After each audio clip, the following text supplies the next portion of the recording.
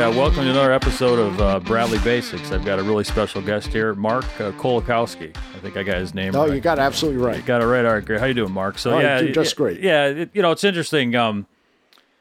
As you go through life, you have conversations. I mean, we've probably been on the ice together for, years, probably a long time. I know. It all depends how long you've been going to that rink. 6 years, 8 years, I don't know how long. Right, and I always knew that you went to Harvard, but I'm never really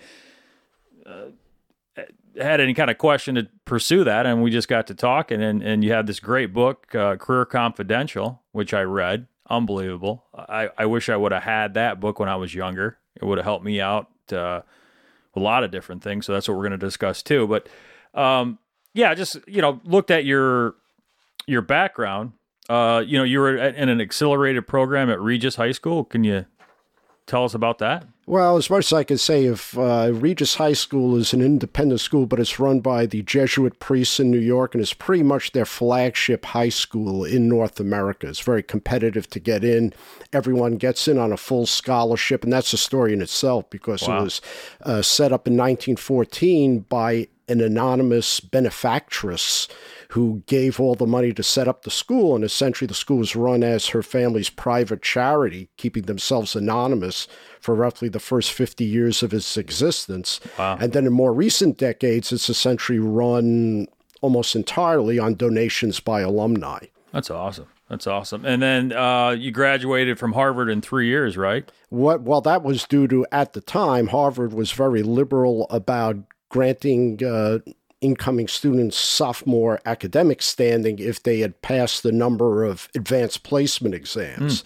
And the program at Regis was so advanced that I piled up more than enough advanced placement credits to come in as an academic sophomore. And part of what my mindset was, A, I was a young man in a hurry, and B, my family didn't have a lot of money, and it was a big ticket paying for Harvard. So if I could ease the burden on my family by getting my degree requirements done in 3 years rather than 4, I was all in for doing that. Oh yeah, that's awesome.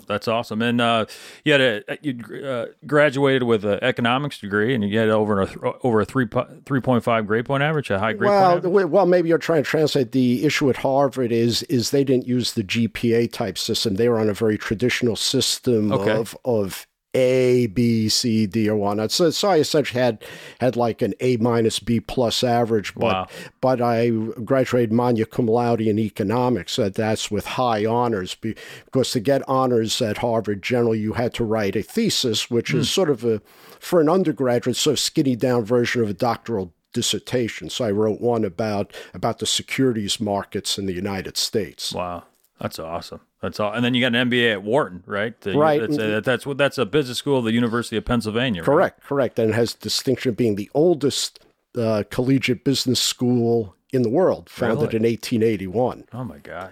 And so I studied finance there. That's awesome. And in the book, you had an opportunity to work with a Nobel Peace Prize winning professor? Not Peace Prize, economics. Well, not really work with, but one of my professors at Wharton was Lawrence Klein. People could look him up. He was one of the founders of the field of econometrics, essentially building complex statistical and mathematical models to predict the direction of the economy. Wow. And that was an area in which I had a great deal of interest, had some studies as an undergrad at Harvard.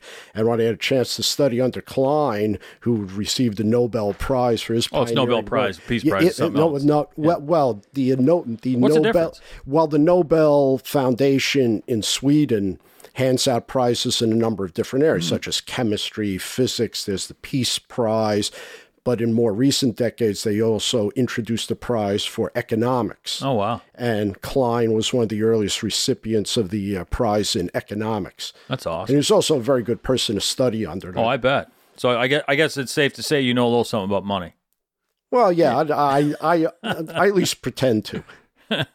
Yeah, and you worked at some pretty major companies back in the day, Western Electric, AT&T, Merrill Lynch, and you retired early, right? You retired when you're 40 years old? Roughly? Roughly. I was just a few months shy of my 42nd birthday when I decided to leave the corporate world and strike out on my own. Yeah, and what are you're currently writing, right? So we're following each other on LinkedIn now, and I see a lot of your nice articles, like a lot of tech articles you're writing for. Now, is that... Well, it was not really tech articles. I've been my main outlet for writing since the beginning of 2016 has been a website called Investopedia. Okay. Which started out the concept, if you could parse the word, investment cyclopedia is what it was initially supposed to be, a, how shall I say, massive compendium of terms and concepts related to finance and investing, the securities markets, economics, and so forth.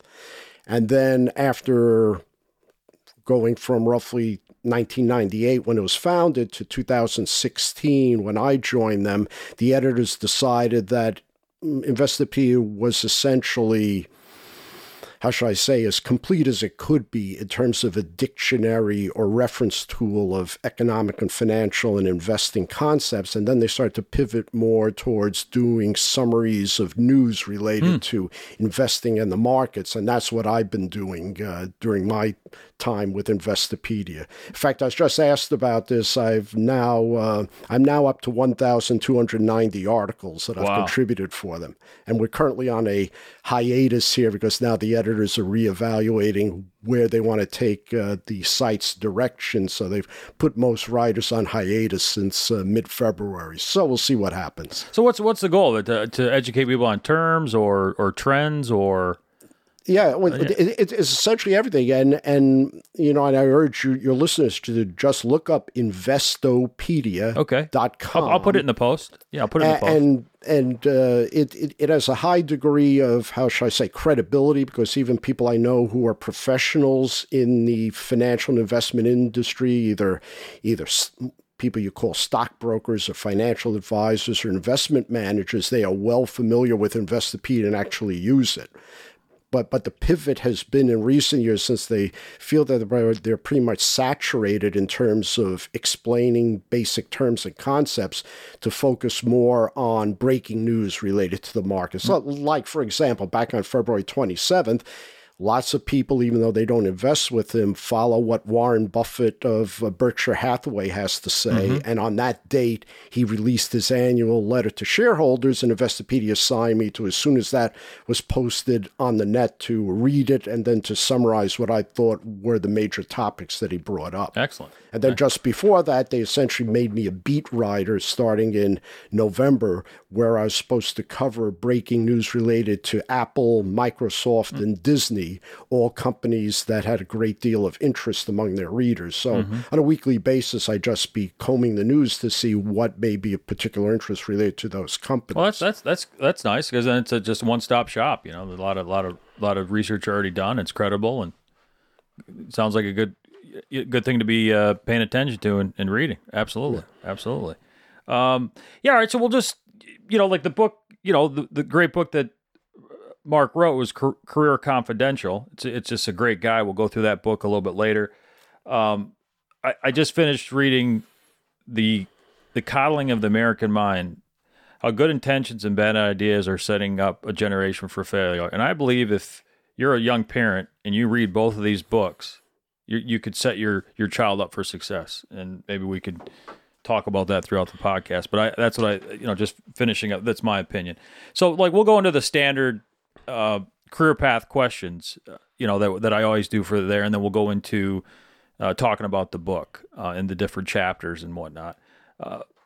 Why'd you pick the career that you did? Really, and this is part of the reasons for the book, did not go into it very well informed. So essentially, if we dial back to when I was in high school, the question is, well, what to do next? What sort of path to set for your life?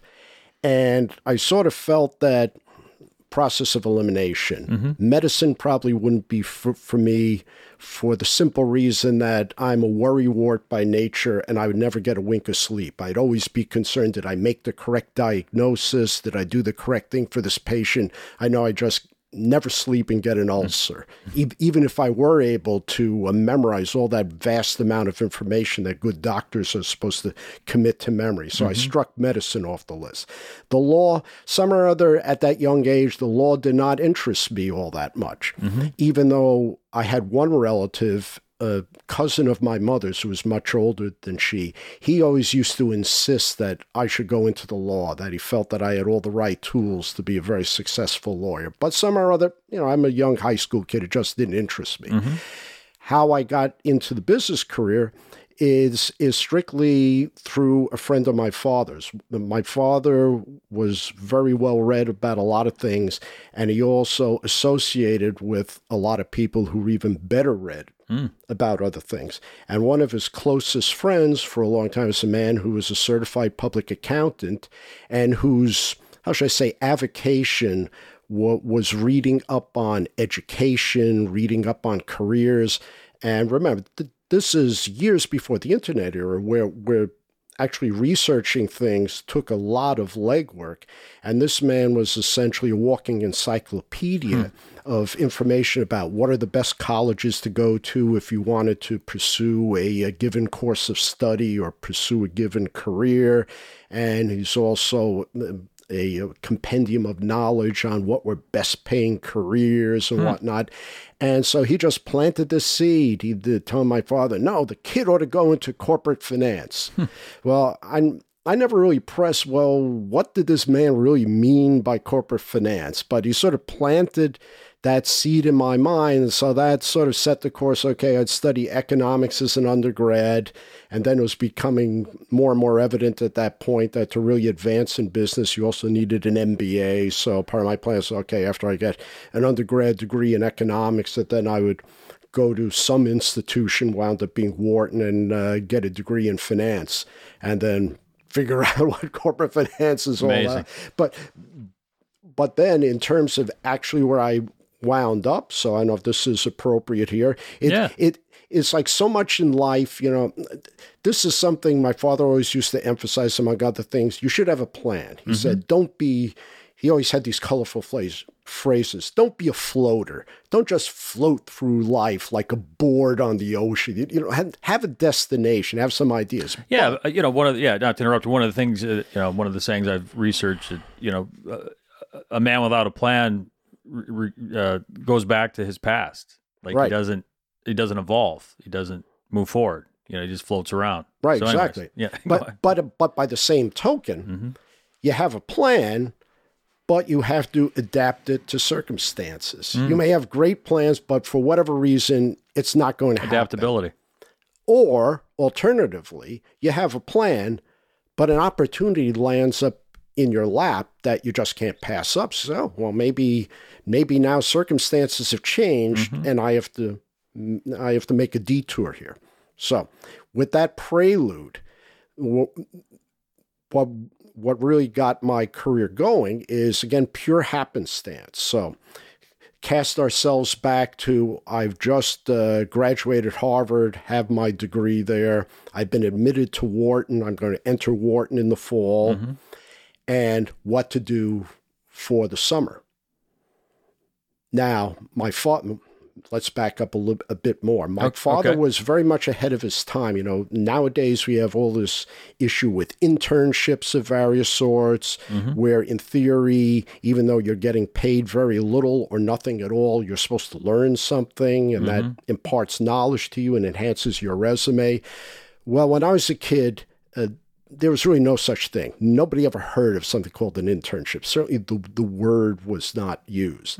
My father, though, came up with this concept, again with the friend, jointly talking with the friend who planted the seed of corporate finance in my mind, that while I was in high school, my summers should not be spent chasing minimum wage at some menial job, because I thought, what value is that going to give you long term? Okay, may teach you some work ethic, but he already knew I was a frugal guy who's responsible. So I said, just get a couple of bucks sweeping up in the summer was not going to enhance my career.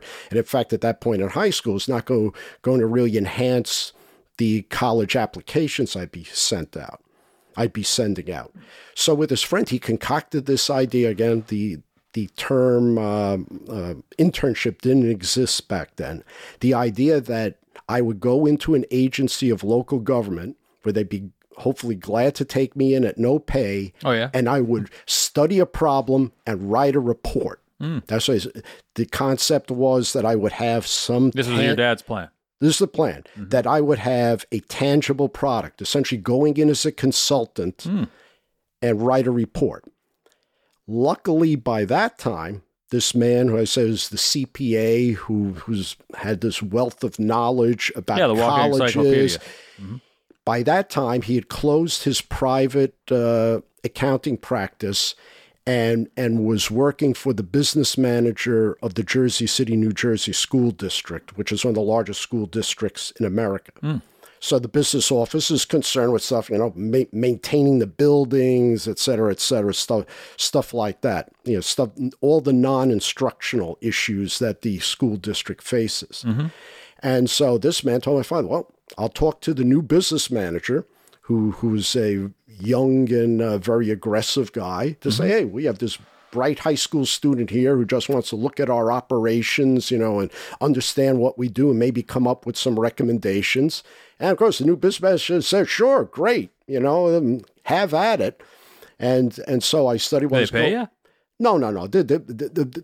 This was completely unpaid. Oh, still unpaid. I was just curious. Maybe you got finagled a wage. Nothing. But as far as my father was concerned, that was not the issue. The issue was that I had this great resume builder and also learned something. And again, a tangible product, a report. Yeah. So I observed, the people I got to know in the business office there to understand some of their issues.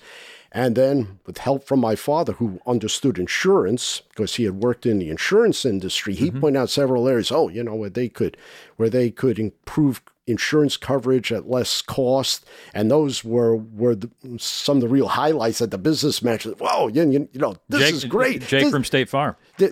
Well, this is actually actionable stuff here. And then in succeeding summers, I did similar things again, eventually at minimum wage at other local government agencies. But now I'm at the point where I'm really looking for a career in private industry. And I'm between my undergrad years at Harvard and my graduate studies in Wharton, what to do that summer. And this, again, is luck, happenstance. My father had a lifelong friend who was working as an engineer at Western Electric. Now, for those of you who don't understand it, I advise the younger people to look this up. You got to go back in time here, that prior to the mid-1980s, AT&T was one of the most significant companies, not just in the United States, but in the world. It employed over 1 million people. Wow. At the time, it was the communications company because there was no internet, no cell phones back then. It was all strictly landline phones, and AT&T controlled, depending on which statistic you use, roughly about 85% of the market in the United States. It also had one of the premier industrial research organizations in the world in the Bell Telephone Laboratories, whose inventions include things such as the laser, the semiconductor chip, the communication satellite, advances in television transmission. Even the groundwork for the internet and cell phones were laid by Bell Telephone Laboratories, even though it would be many years later that they would become commercially viable. And AT&T was also vertically integrated. It had a division called Western Electric that manufactured every single piece of equipment that you needed to run the phone network, from switching equipment, transmission equipment, telephone poles, wires. Really? Yes, exactly. Down to the telephone sets that you had in home, because they insisted you would only have Western Electric manufactured terminal equipment in your home. If Western Electric were an independent company, I think I looked it up, it'd be maybe one of the 10 largest companies in the United States, just on its own. So this is the manufacturing division of AT&T, and my father had a friend who was an engineer working for them, and this man's just good enough just to volunteer. He says, oh, I'll walk around and see if I could find Mark a summer job here. And just on his own initiative, he went looking around and he found an organization that was perfect for me. It was an organization which was populated by, it was almost like working in an academic environment. Virtually everyone in that organization had either a PhD or a master's degree in fields such as statistics, mathematics, economics, or even some combination of all the above. And he actually found a manager in there who had been previously a collegiate professor of mathematics. And big time. Long story short, wound up getting me a summer job there. And they actually had a real, not make work, but a real project for me to study these various companies which produced economic forecasts and to try to judge how accurate they had been. Wow. Because Western Electric would then use the forecast from one or more of these companies to run its own forecasting process. Because, long story short, Western Electric was making millions, and I mean literally millions of different components to be used in the telephone system. And it was a massive project to try to forecast how much of each one of these types of components would be needed in the upcoming year and to schedule manufacturing in their plants accordingly. Yeah, well, that's where SAP comes into play now.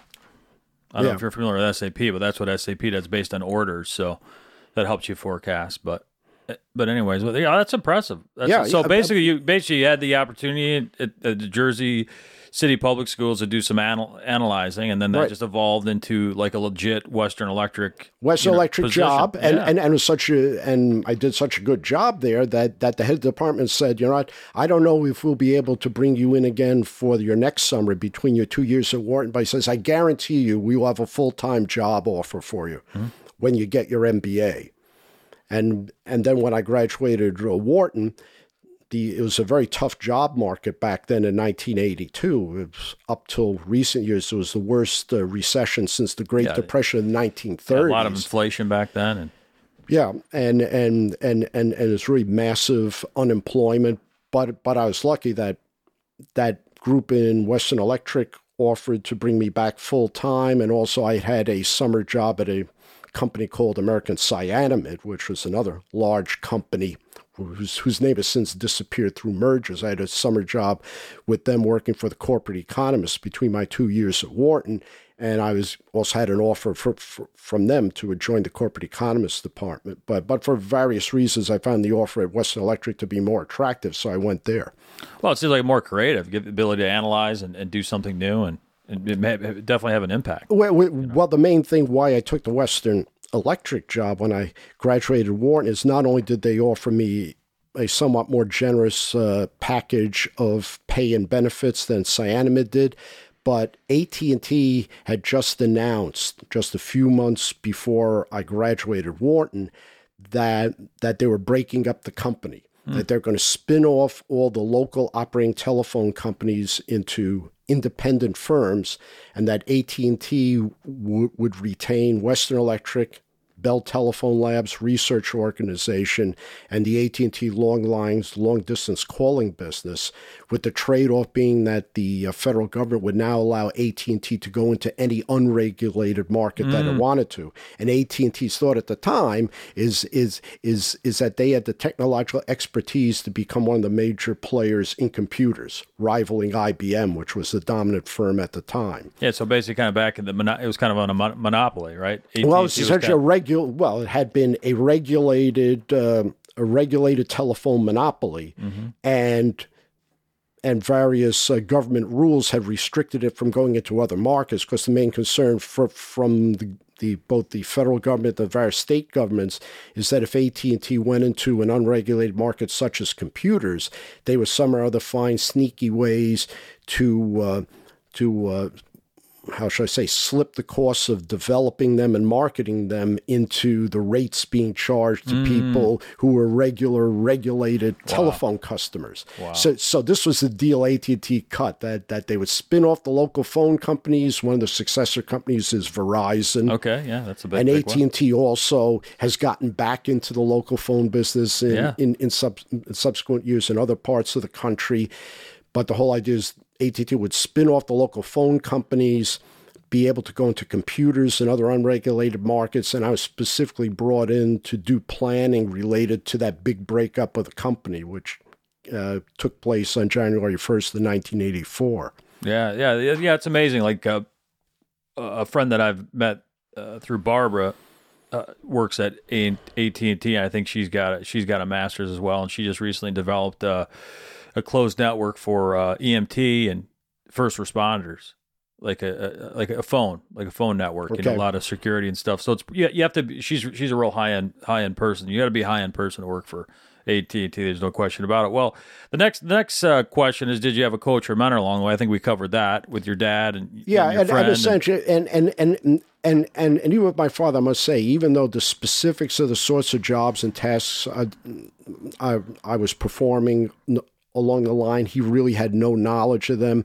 but he was a very astute person when it came to organizational politics and the like. Mm-hmm. So when I was talking about sort of the political goings on, he was very astute in counseling me on what may be going on and how I should respond. Oh, very, very important. Very important when you get into big organizations. We've talked a lot about that. So, all right. So at what point or stage of your career did you pivot into, kind of running your own business? I mean, you're kind of retired when you're 42. You started doing your writing. Like when did that decision happen? Well, did you just look at your numbers and go, I can just do this? Well, or did you have a plan to get there? Or? Well, it essentially was evolving over time. Mm-hmm. And there are several factors here. One, yet another thing I have to give my father credit for, this is going back to when I was a relatively young guy, still in school, is stressing the importance of living frugally and saving money. Mm-hmm. The way he couched it, he says, look, you don't want to be awake at night worried that if I lose my job, I'm in deep trouble here. Right. Or alternatively, to say, I'm stuck in this job I hate with this company I hate, but I got to keep going to work and get my brains beat out because I need the paycheck. Mm-hmm. So he impressed upon me the importance of living frugally, saving money, and he was also a self-taught investor, how to invest conservatively but wisely and build up a nest egg. So they said, if you got to the point where they fired you, laid you off, it'd be sort of, I have breathing space here to find the next thing to do.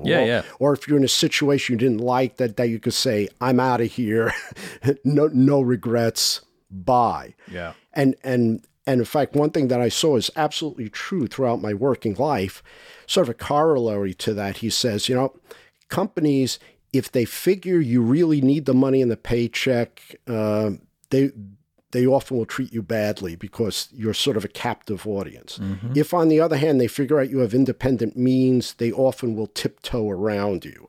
And I found What do you mean tiptoe around you? What do you mean? Treat you with kid gloves. Treat you very gently. Because you're the sort of guy, as you put it, that could tell them, just get lost, I'm out of here. Mm-hmm. And I actually saw this dynamic, he was absolutely spot on. I saw this dynamic throughout my career at several places, the guys who really needed the job and who were just beat upon because their superiors knew that they couldn't leave. And they got them. Yeah, they got you. Yeah. Yeah, it's kind of a sick thing to have, but it happens. It's reality, and it took me a long time to overcome my, I don't know if that's the right word, naivete or whatever. I was naive to that. Right. And like I said, hence, had I had your book and read up, and I'd be aware that that could happen. Right. You know what I mean? And, obviously preparing for and being in the mix is a whole different ballgame, but not being prepared and kind of getting blindsided. You know what I mean? Right. That's tough. That's, it's like taking a shot in the gut. It's tough. It's tough. But this has essentially just my opening salvo here and trying to answer your question about my going off to do my own thing. Oh, yeah.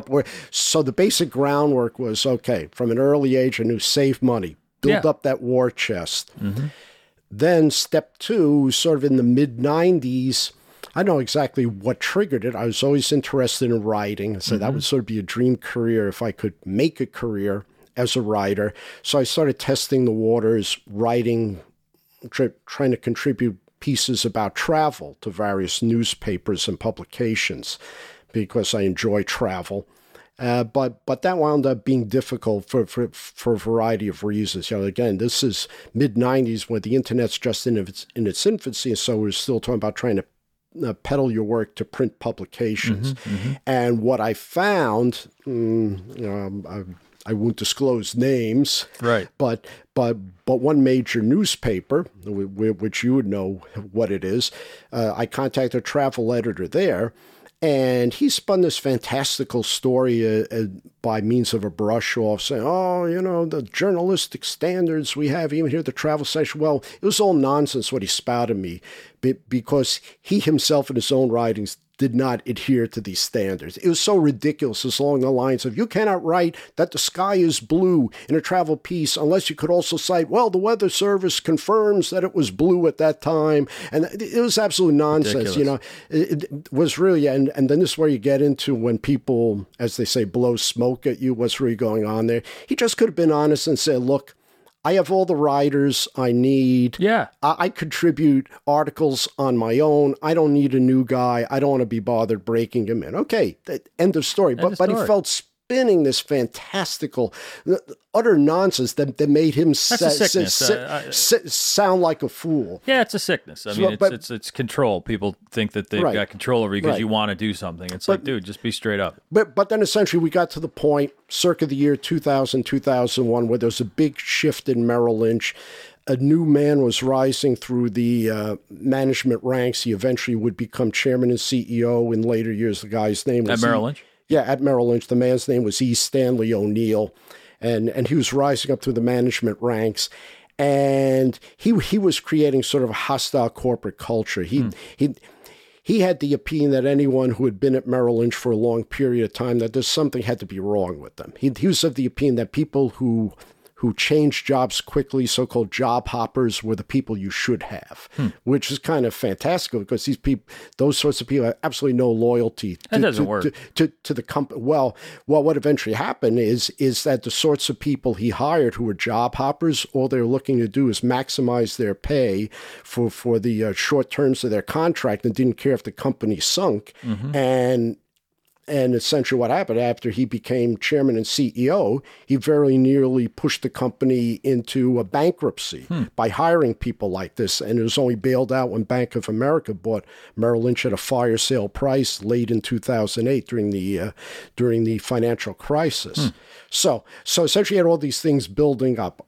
I was saving money. I was getting to the point where I felt that I had a big enough war chest. I started dipping my toe in the water writing and figured, well, if I tried to do this full time, I'd be more successful than I was trying to do as a part-timer. And then things at Merrill Lynch were not developing according to my liking. And I said, maybe I'm at the point now that I've just had enough with the corporate world, and now's the time to do my own thing, to get into writing and editing. And really the first big break I got was with the publisher of my book, Career Confidential, Bamboo Books. The fellow who runs that was a college classmate of mine.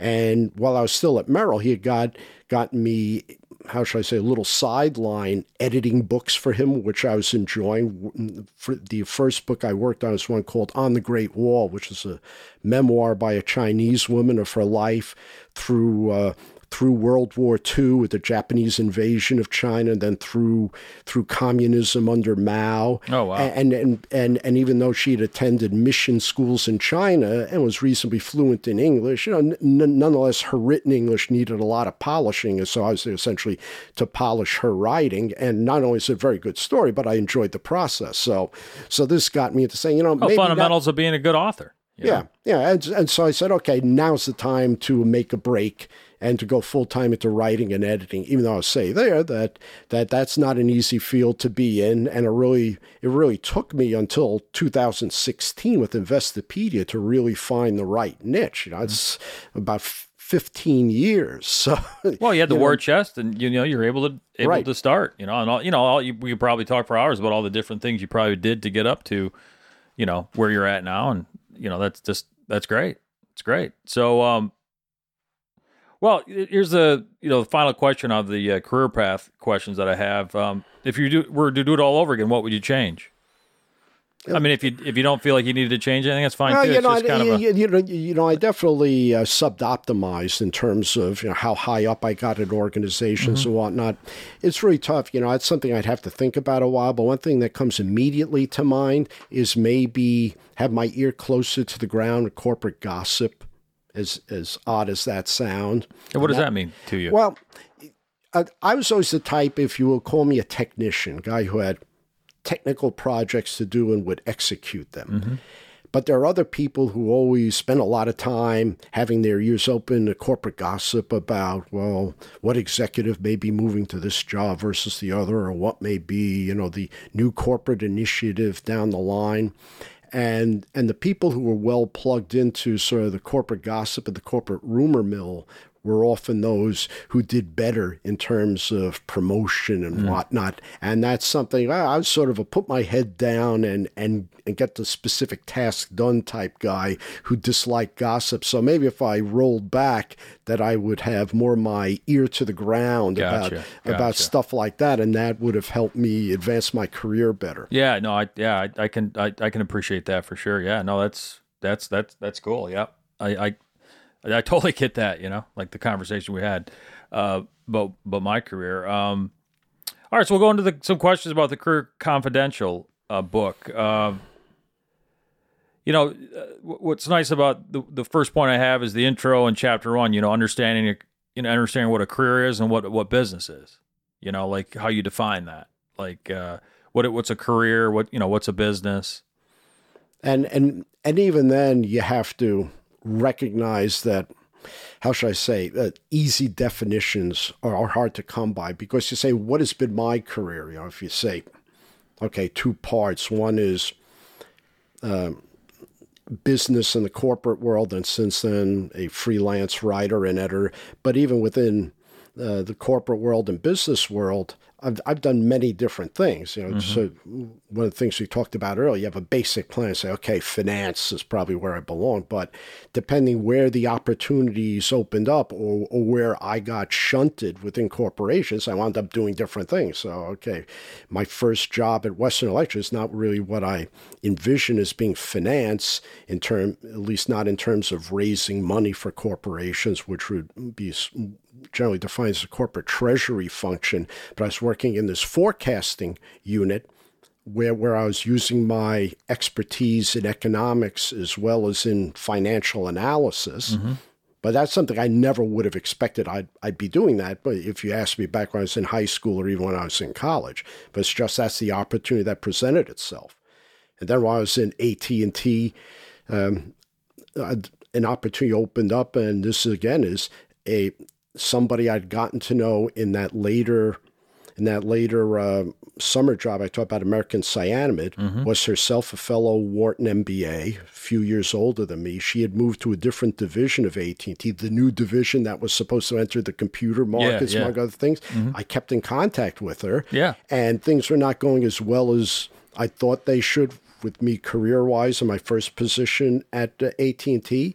And so I talked to her about it. She says, oh, there's some great opportunities here in the division where I'm in. Let me introduce you to some people. Well, that wound up leading me to get a job over there where I was working in what you call project analysis, where people had these ideas to offer new services or new products. And I was in a group that would evaluate them and see if they made financial sense for the company.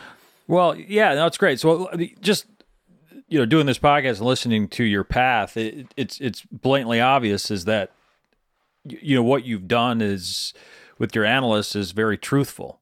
And so when you have these connections with people like the colleague that helped you with the AT&T job, she knows that you're truthful. She knows that you're going to analyze it properly and it's going to be right.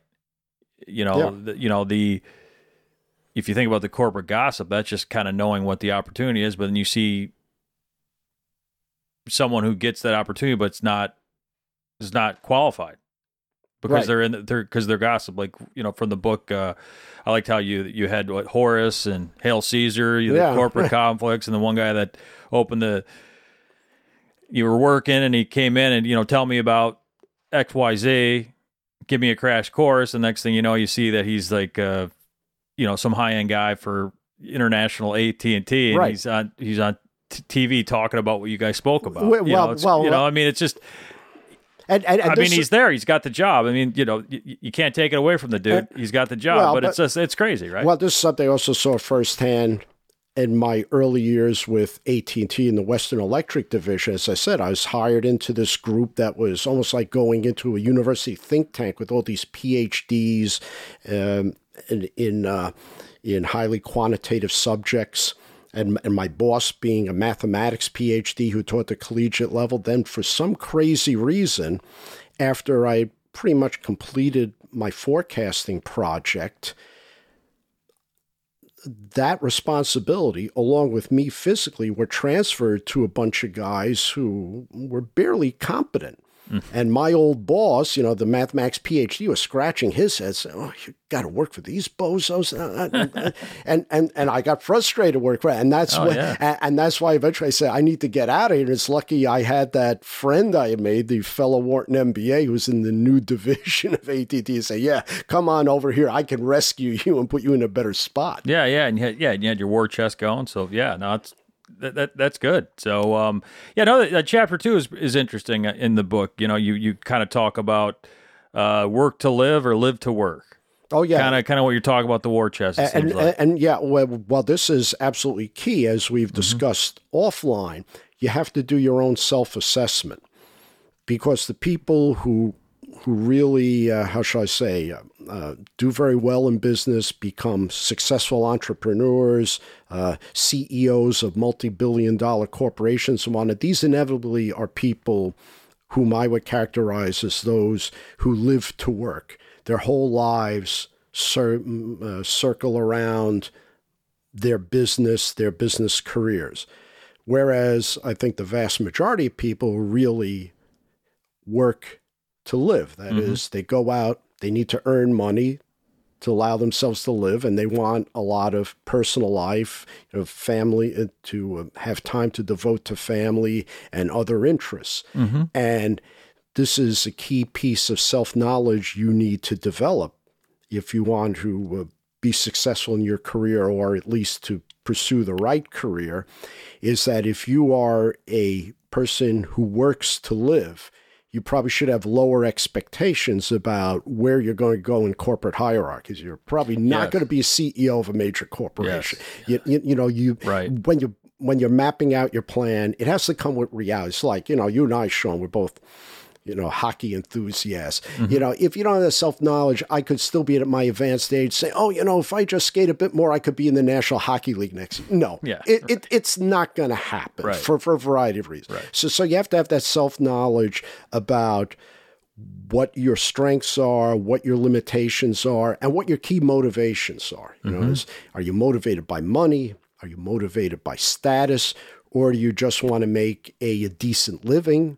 Or are you just interested in building something new and exciting that helps people, and that's interesting to people, and maybe the money and the status aren't all that important to you? You need to do this self-assessment to figure out where you're most likely to do well and to make yourself happy. Yeah, that's great. That very well said. That's brilliant. I mean, that's brilliant. That's what young people need to do. They need to start doing self-evaluations and put together a plan. And it's like I mentioned earlier, at least one thing I got right early on, I think, is, when we're talking about career back when I was in high school, say, okay, medicine, a lot of my classmates, I think roughly 20% of my classmates at Regis High School became doctors. But I somehow rather felt, I'm the type who would worry too much, would be up at night. Even if I developed the skill and the knowledge, I just worry myself to death that I was I think it's amazing not giving the right diagnosis. I think it's amazing back then that you were able to self-analyze yourself that way. That's a very strong trait. If I look back at my career, like I told you, I'm from Michigan. I played junior A hockey in Detroit. It was a D. People come to recruit there to get for D1. I played with a lot. 3-4 guys that were in the NHL for 17 plus years, whatever. So it's a very high level. Before hockey was as big as it is now, so it was very, very hard to make that team. But, it was just really to get money to go to school. And then when I realized I never had those self-evaluations, I never thought about that, when I was that age, when I was in high school. I never thought about, okay, what What would I like to do?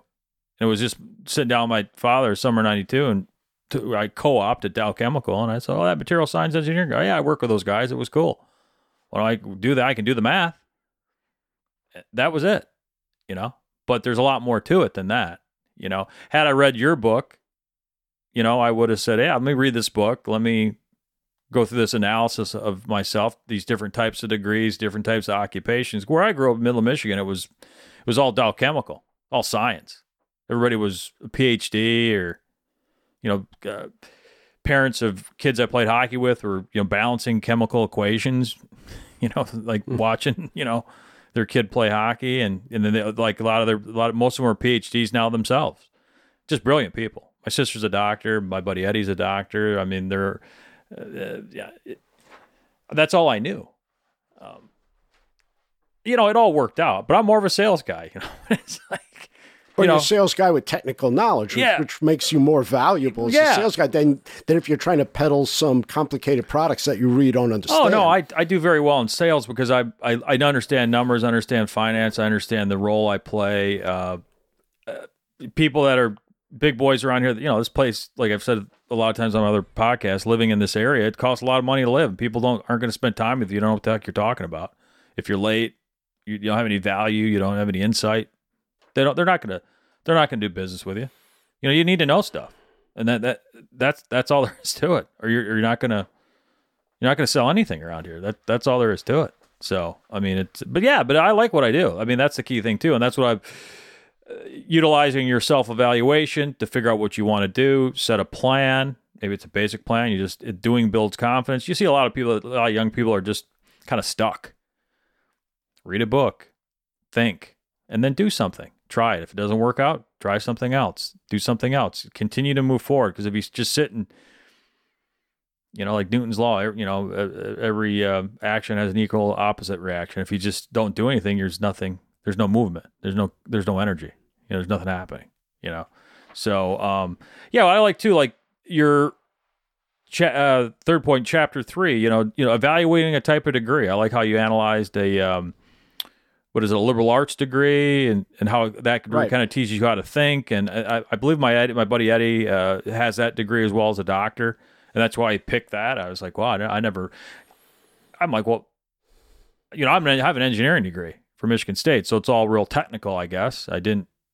But it's a different way of thinking. It's more of a developing stuff. And there's several different things to parse from here. One is, if you're looking to go into a particular field, especially a technical field, employers will generally look for appropriate coursework, if not a degree in that field. So yes, if you want to be an engineer, it's kind of a tough sell to say, I want to enter engineering, and do you have an engineering degree? No. Well, that's probably a non-starter. But on the other hand, there are, and this is, if you're not dealing with very technical fields such as engineering, medicine, dentistry, the law, just to name a few.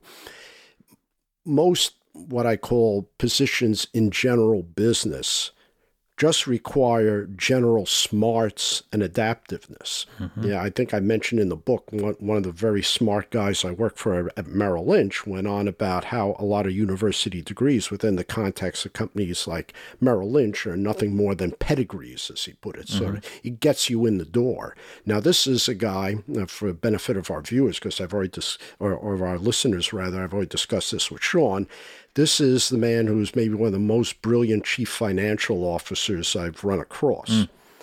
And he was chief financial officer for one of the two major divisions of Merrill Lynch, which contributed roughly half the revenues and half the profits for the company, which is in the billions. The punchline is that in his lifetime, he only took one course in accounting.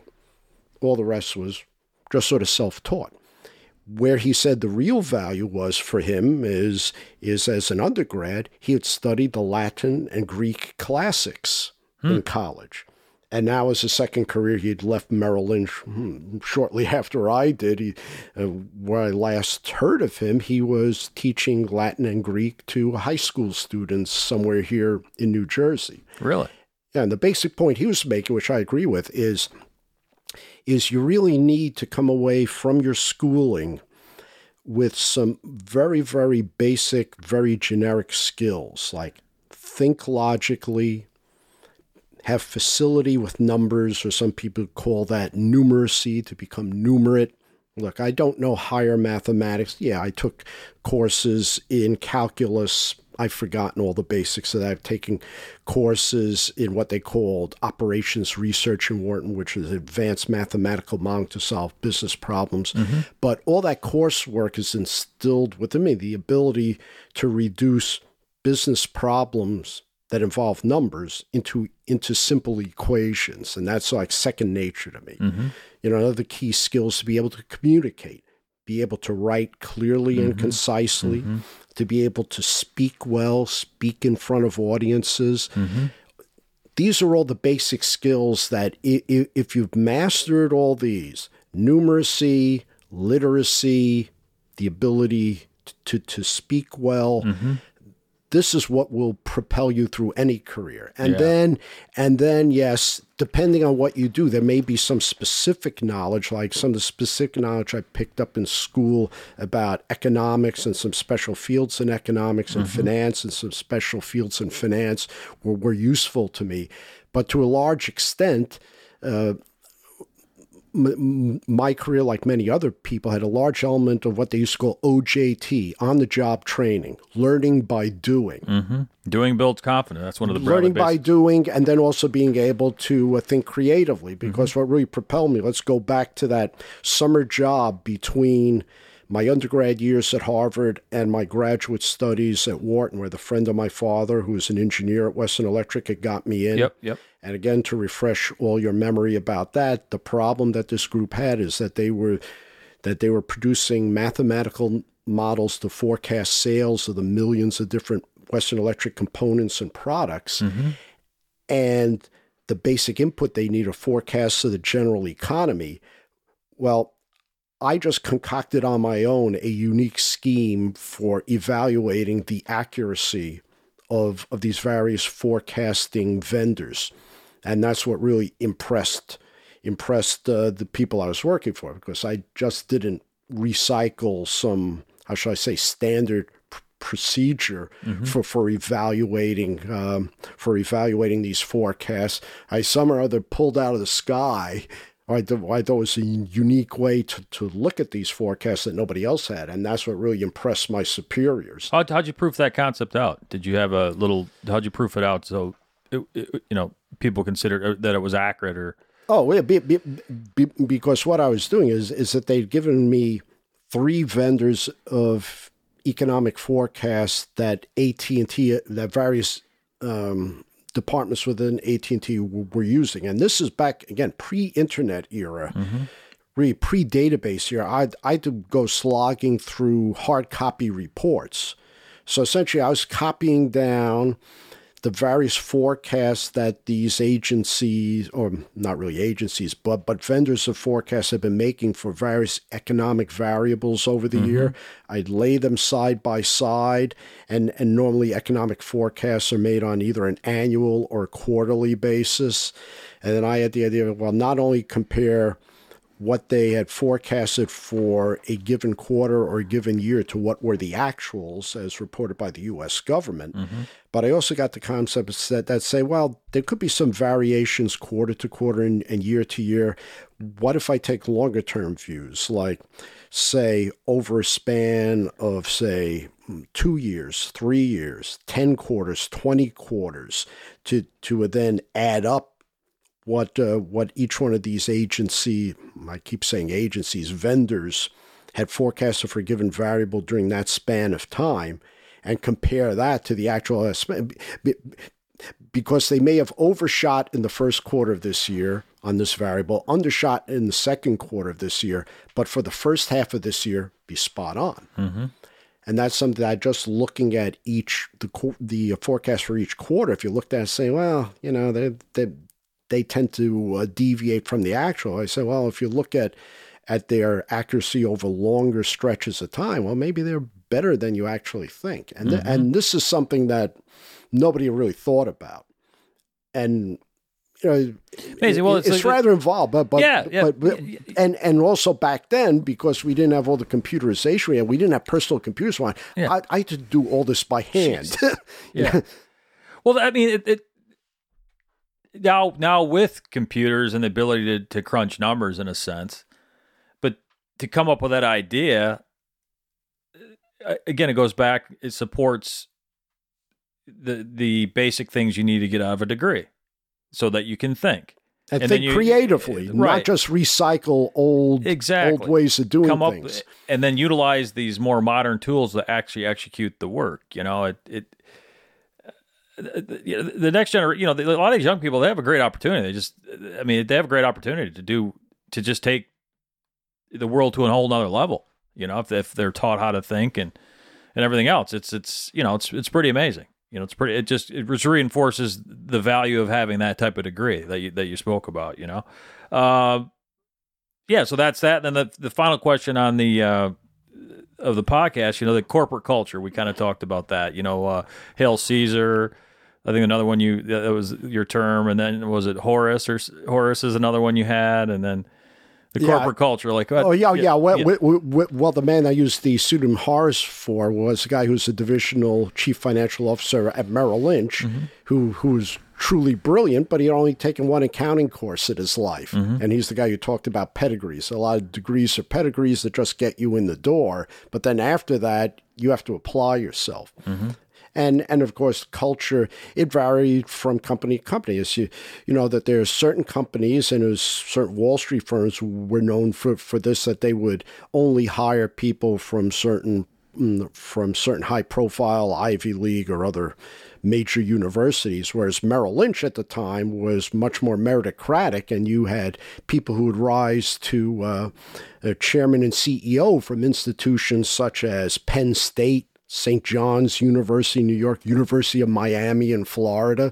It is much different, at least back then, much different culture back then, that Merrill Lynch was not so much into the pedigrees as the man I call Horace in the book put it, but much more meritocratic organization. And then, as I mentioned, there was that CEO E. Stanley O'Neill, who nearly sank the company. He wanted to overturn the old culture that favored lifetime employment and long-term loyal employees to one in which it'd be a constant cycling of new gunslingers coming in, and he thought that would make the company more profitable. But instead, what these people did is whatever would maximize their pay, and they didn't care if it hurt the company in the long run, and that's why Merrill Lynch is no longer independent. Idiot. Hey, that's just, if you want to make a change, you need to see what the culture is, talk to people, figure out what they do honestly, and then make some tweaks. That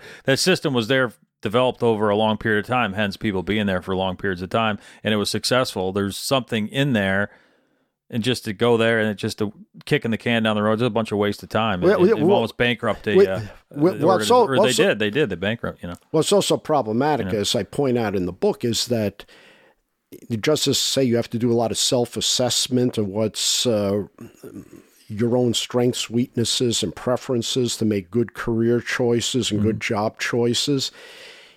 Also, another difficult part of the equation is if you're looking to be hired by a given company, being an outsider, it's difficult to, not impossible, to assess what the culture's like. You have to be lucky enough to have someone on the inside whom you can trust that can clue you in on this. Like, for example, AT&T, when I started in the Western Electric division, everyone knew that AT&T, the old AT&T, was into lifetime employment, the long-time loyal employees.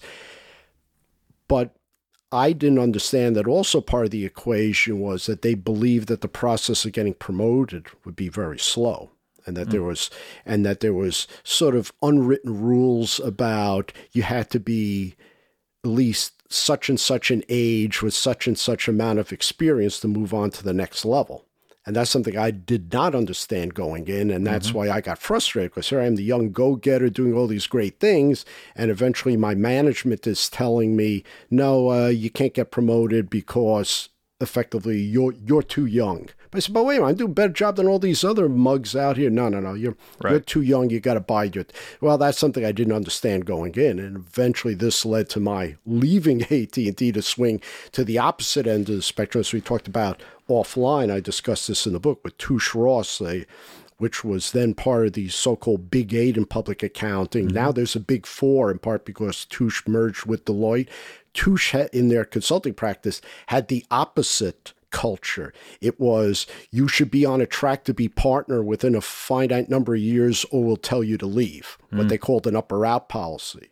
But after my experience with AT&T as a young go-getter, I said, well, maybe I ought to try this. Because you're a go-getter. Yeah. Because then they won't be wasting my time. If they say, hey, you're not going to grab the brass ring, they'll tell you to leave. Okay, fine. Then it's time to go on and do the next thing. Mm-hmm. No, that's great. That's great. I think it's just... this is a great podcast, and I think I love the courage throughout your career, the self-assessment, making changes, being prepared to make that change. I did a podcast with Tim Clifton. I don't know if you know him. You know Tim Clifton, right? You know the Cliftons. Connor Clifton plays for the Bruins, the NHL. And Tim Clifton he signed a deal with San Jose Sharks, and he's now an engineer for Newport News down in. He's a real smart guy. He's 28 years old, but it's just self-assessment, making changes, being prepared. That's what Tim Clifton is. He's a guy that I told him straight up he could be a VP. There's no question about it. He's a dude that's prepared. He analysis, and he's getting ready to buy a nice asset for himself down there, a piece of property down there. He's got that all put together, and he's one of these kids that knows numbers, manages finance properly. Used the time in the professional hockey career to generate revenue for himself, and he's a real smart guy, real talented guy, real refreshing. So, all right, well, Mark, this concludes another Bradley Basics podcast. I appreciate you taking the time. It's I definitely learned a lot, and I'm sure I know everybody else will as well. And so, in my post, I'll put the name of your book. I'm also going to write like the table of contents so people can see the different chapters. I think it's a very powerful thing. And then I bought some of the signed copies from you today, so we'll see if I can move a couple of those. Okay. Well, thanks so much for having me. Appreciate it. So yeah, no problem. And hopefully we'll do it again. All right. Very good. Thank you. Thank you for your time, everybody. Take care.